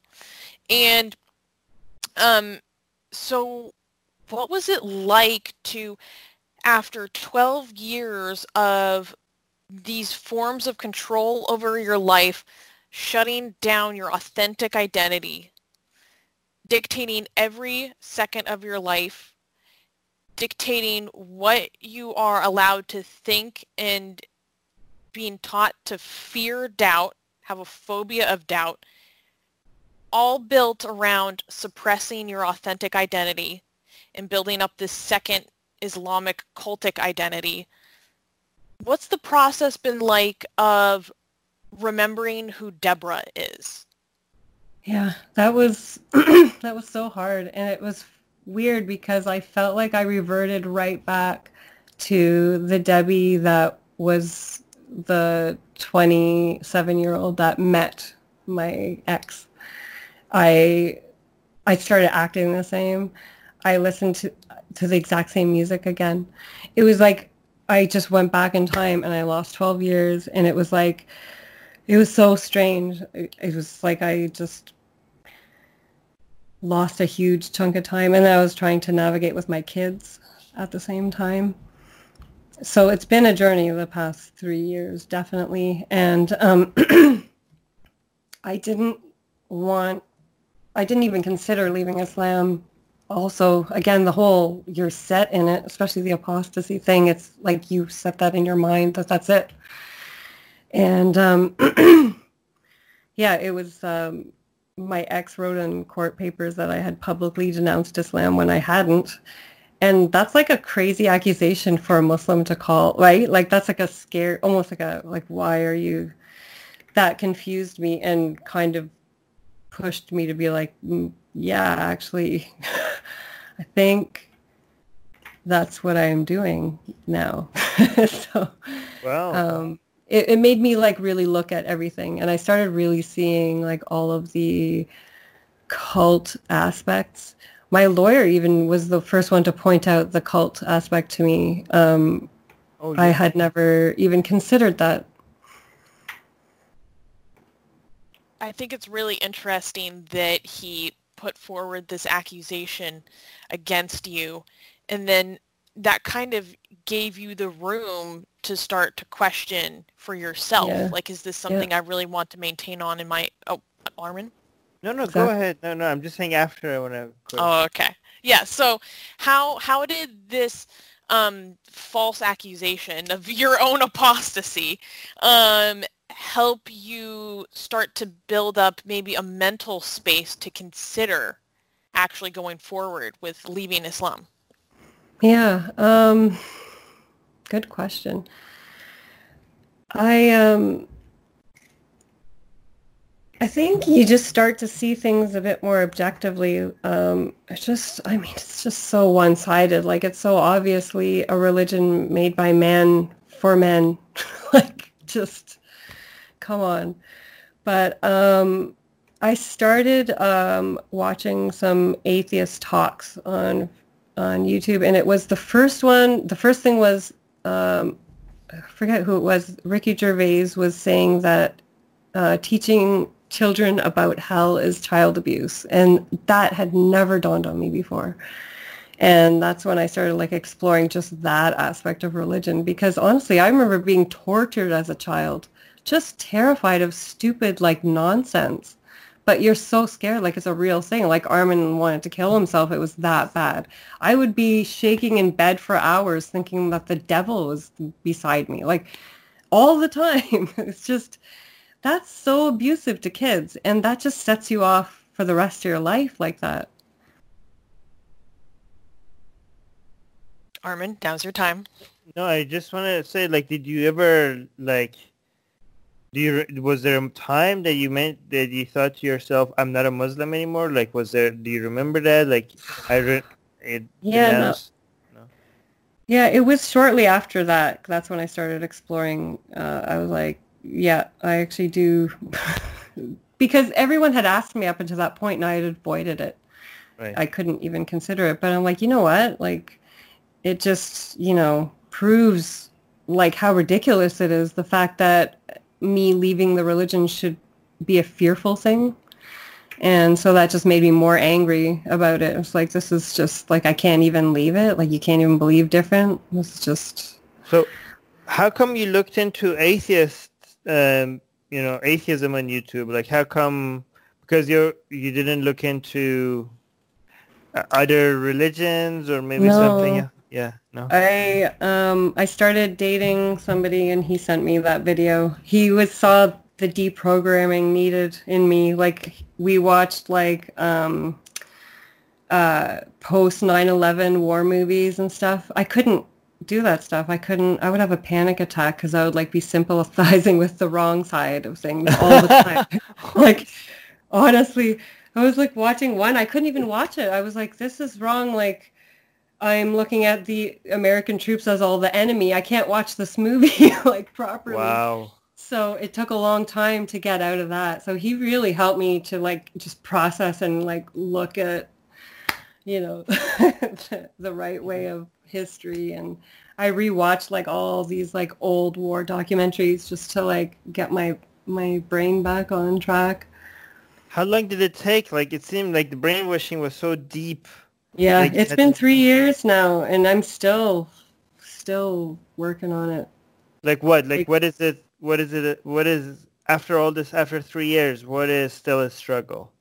Oh, just unraveling things. Just like, for instance, hang on, I have a point here about just how you feel. Oh yeah, how you think that everything that comes to you is like fate or God's will, or like you just don't, like, you do have control of things, but way more than what religion lets you know. So those things are just...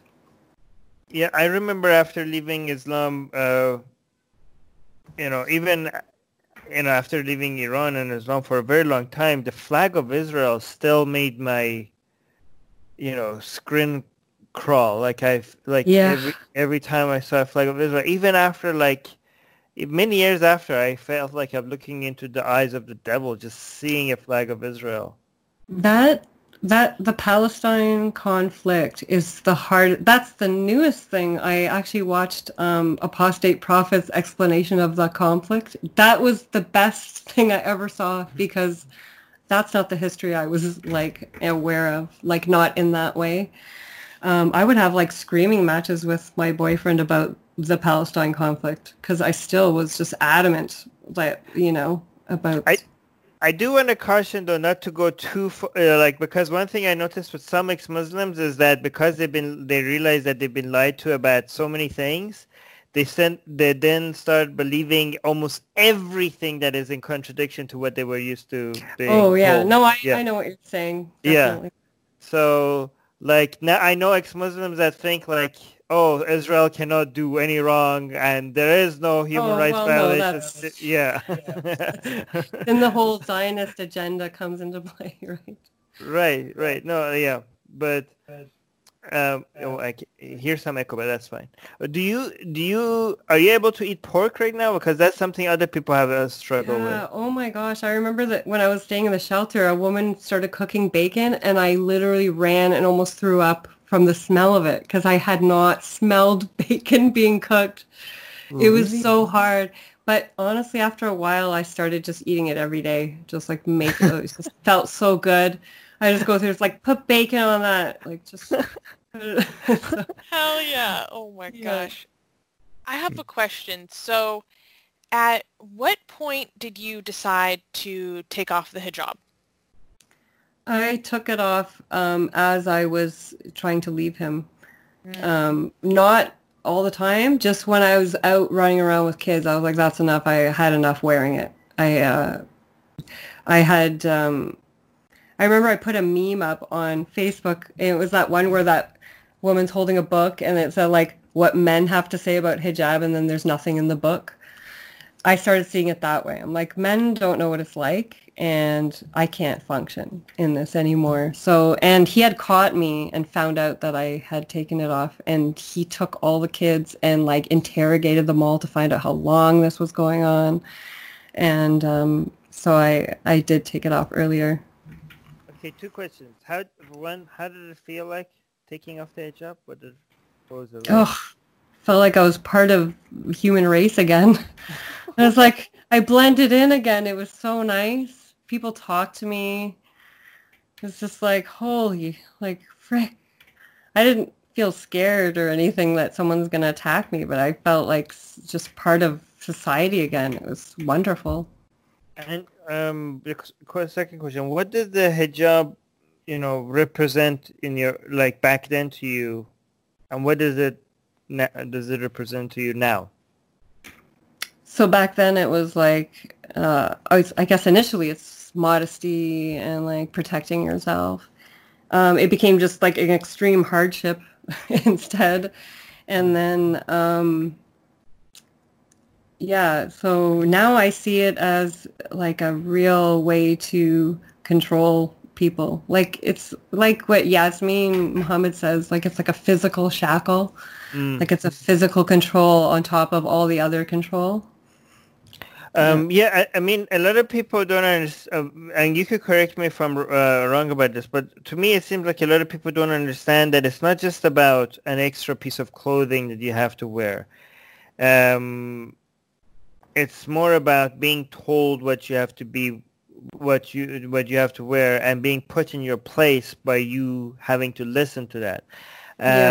And all of the meaning that comes with being for other people to be able to force you to what to wear. It comes with a lot of other. It has a lot of other meanings associated with that, right? And the example I give to people, and I mentioned this to Yasmin as well, and she liked it when she came back to Secular Jihadists as a guest. I mentioned imagine. Because I know a lot of people it's just a piece of cloth. Who cares? I could put a hat on. I don't feel that kind of. And I said, the example I give to people to understand why this is such a big deal is imagine if I'm, me, you, and my wife are speaking with each other, and then my wife, let's say, interrupts me, right? And I go to my wife and say, why did you interrupt me? You had no right to do that. Go sit in the corner, right, for 15 minutes, sit in the corner and think about what you just did, right? And then she listens to me and she goes sits in the corner. And then you look at me and what the hell just happened? How could you do that to your wife? And if my response is well, sitting is not a bad thing. Sitting is that, I'm actually feeling tired right now. I could sit right now a little bit. Why do you think that's a significant thing to do to a woman? Sitting, right? But you Yeah. understand that when you see that I could tell my wife to go sit there and she listens to me, you could tell what the nature of our relationship is like, and Yeah. where she sees herself in this relationship, and Yeah. where I see myself in this relationship. So it's not Exactly. just about the act of sitting, it's about being commanded to do something and them having to listen to it, right? Yeah, exactly. Right. So, Yeah. right. Yeah, I was thinking of an analogy the other day about how, as Muslims, you're torturing yourself basically by practicing the religion, but you're just telling yourself that it's good for you because God said it's good for you. It doesn't matter. Like, it's imagine like you're sitting there punching yourself over and over and you're like getting bruised and bloody and people are telling you to stop it. You're like, no, no, no, like this is good for me. I was told it's good for me. And there's nothing you can do to make that person stop until they almost die from it, right? Well, sister, what you don't understand that this life is temporary, and we Yeah, have to think see? about, yeah. We're here for a traveler, and then we have eternity, on these rivers of wine and stuff. Yeah, you guys don't understand. You're focusing on this See? life, which is such a small, like we have eternity to look forward to, and you guys are Exactly. like, oh, this is bad for our children. This is bad. Oh, you're back. Oh, poor Yeah, you, blood. Like, you understand? Do you understand what hellfire is gonna feel on your back? exactly. It's nothing compared to hellfire. Yeah. So, like you said, you first took off the hijab when you were kind of in this process of leaving him, right? Yeah, So, I think it's important to highlight that this is when you began to make decisions for yourself again. You were yeah, making the decision to leave, and you made the decision of what goes on your body. yeah, Now, what was the significance of that like at the time? yeah. I don't even I just remember being really scared that somebody would see me that knew me. Also, I didn't care, and I kind of wanted to get caught because I kind of wanted him to just get mad enough to just divorce me on the spot at the same time.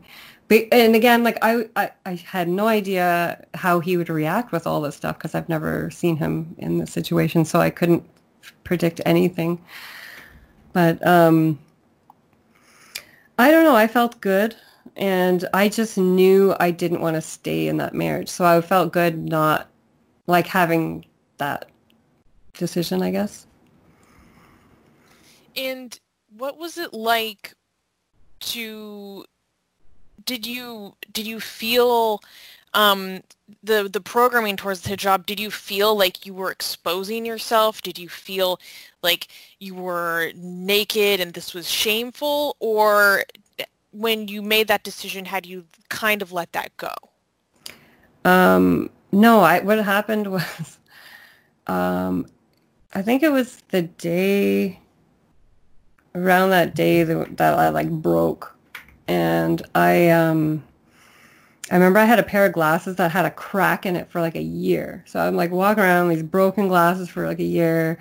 And I had lost a pile of weight from stress and like no clothes fit or anything. So I just got up and I booked a hair appointment and I made them do my hair. And then I went to a glasses place and got a pair of like trial contacts and threw my glasses in the garbage. And then I went to my friend's house and I'm like, that's it. I'm done. And they were like, woo. So I felt good. I actually felt good. I felt pretty finally. So I started feeling good. Did your family, were your family happy? Did they think you're gonna come back to Christianity, or Oh, like of course. oh, Oh, they still think, yeah, they still want, yeah, yeah. They're, they always want that. so how's life now as an atheist?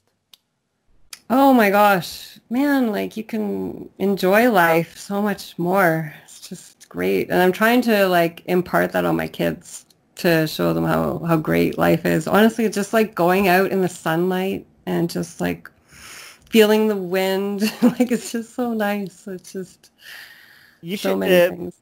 I don't know if you heard about the book from Masia Linajad, The Wind in My Hair. Oh no. Yeah, she describes taking her hijab for the first time, taking it off in that book. It's Oh my God. you might actually really enjoy that book. I bet. Yeah. Check it out if you have time. Yeah, I will. I think that's awesome. It makes me so happy to hear you describe how you're taking care of yourself now and you're attending to who was Deborah, who was you authentically and truly. Like I literally just got shivers because I can see that smile in your face and the work that you're doing to lift that weight off your shoulders, I think is so impactful. And I'm really looking forward to everything you're doing to help tell people about your story, tell people about what the reality of these tightly controlling cult groups is like. I mean, you're truly a survivor of cult abuse. It's 100% a cult. People need to be aware of this. Just because, like, how many million people adhere to this, it's still a cult. It's exactly a cult. Exactly. What do you mean that by, like, because of the methods that they use, the brainwashing, the closed It's environment? just the daily ritual aspect of it and your view of this life being so short. It just makes you make wrong decisions and hurt yourself and other people. And ultimately, I can't see it like being a good thing when you're adhering to something so strictly ever. How do you compare your experience with the Mennonites compared to Hizb ut-Tahrir? And again, just to be clear to people, this is not a good comparison of Christianity with Islam experience. This is specifically the Mennonite experience of Christianity and the Hizb ut-Tahrir experience of Islam. But how would you compare them? They don't have as many daily rituals. But yeah, it's very, very much like focusing more on the afterlife all the time, focusing on hell, and even like never being sure where you're going, like that type of thing. So Mennonites are like that. And again, the view of women was better to me in Islam because women were being rewarded for all of the hardships instead of being a punishment, according to my Mennonite upbringing. Wow. So it was just, that was a difference. So, okay, so the things that you said previously, those are the similarities, right? Mm-hmm. So wait, so the difference is that Islam was better on women than the Mennonites? Yeah. Okay, wow. Yeah, I'm telling you. I'm going to write some stories about these Mennonite women's lives. I'm telling you, it's like horrific. Wow. In the book, right? In the book that is coming out. Well, that might need a whole separate book. Yeah, I mean, you have both your experience with Islam and Christianity were extremely unique. Yeah. Yeah. Okay, I wonder. Okay, that's amazing. Susanna, I don't know when you're gonna ask us, but like, let's also ask where can people follow her and find her content? Right, yeah. So I'm just on Twitter right now. Okay. As like an ex-Muslim type of thing, doing stuff so far. Yep. Okay, what's it? Her Twitter is Deborah. Deborah. 1017. So that's DEBRUH 1017. I'm also going to provide links in the description. But there's some more things I want to talk about before we close. So, now you've exited, you're starting to find your authentic self again. I think it's really interesting how you mentioned that you felt like you returned to, like, your authentic self was literally on pause. Yeah. And when you left, it's like you age regressed. That is a classic experience of cult survivors. It happens again and again and again. Yeah, you're not alone. That happens commonly to people. They'll start dressing the same way they used to at that age, listening to the same music. I had no other identity. There was nothing else. It was so, and I watched myself doing it and like remarked on it all the time. I'm like, this is my only identity I know. And this is like 12 years ago. It's just so weird. Yeah. So you're certainly not alone in that, and this is why it's important to talk to people about these things, because then you start to realize the similarities in different forms of destructive influence and how you're not crazy and you're not unusual for the way that your psyche is responding to the different systems of control that were put over you. And so obviously you had a very specific experience as a convert. Yeah. And what has your experience been like as you enter the ex-Muslim community? Yeah, nobody I know personally. Actually, I have one friend who's an ex-Muslim, but she doesn't live near me. But it's just you guys online is my only experience so far. It's just all new so far. It's great. You guys are like so bold. Like when I was watching some of the videos that Apostate Prophet are doing, even his name rubbed me the wrong way initially, like as like, holy, like Muslims would be so mad at that. Just his name. So no, it's great, and you guys like are doing great work, and it's helped me a lot. Like again, like just hearing what you guys talk about, and it's just again reprocessing everything. It's great. You're doing great work. I can't imagine how much your story. Like I'm really glad that you're putting your story out there, because I can imagine how many people like need that, like and will be inspired by you. Like your story is a source of inspiration for, I think, a lot of people that need exactly that. I hope so. I don't know. No, I'm Initially, it was sure for my of it. kids to have that, I guess, example. I have to be the opposite example of their dad. So. It's really important. I'm really glad that you decided to share it, so thank you for all of that. Oh, thank you. Yeah, I can tell that you are just ready to shout from the rooftops, right? And that's awesome. We definitely want to support you in that. So you have an open invitation to come back anytime, whether or not your book is done or whatever. I'm ready for this book about your experience with Islam and the Hezbis. I love when you said Hezbis. It made me laugh. And also, I need this secondary book about the Mennonites, like, so fascinating. I feel like I could just talk to you for ages, but thank you for joining us, Deborah. It's been an absolute pleasure. If you ever decide to start a YouTube channel as well, let us know. We would like to promote that as well. If you ever decide to do that. Yeah, sure. I don't know what it would be though, so far, but thanks though. Yeah. And also, like Susanna said, especially it's open invitation, but also especially when your book is out, we would like to come and talk about the book as well. Oh, for sure, definitely. Yeah, let us know. We will help promote you, girl. All right. Okay, so I'm gonna stop recording, Susanna. Is that right? Okay, great. Wow, Susanna. By the way, Susanna is really. You're a great you're a better host than I could ever be, so it's great that you're so thank you again. Good. Thank you. Great interviewer. That was really good questions. Like holy. Yeah. But like every time she asks a question, like I would never ask that question. That's a great question. Yeah, you made me think about stuff I hadn't thought about before. That was good. All right. Oh, thank you. Okay, I'm gonna stop recording.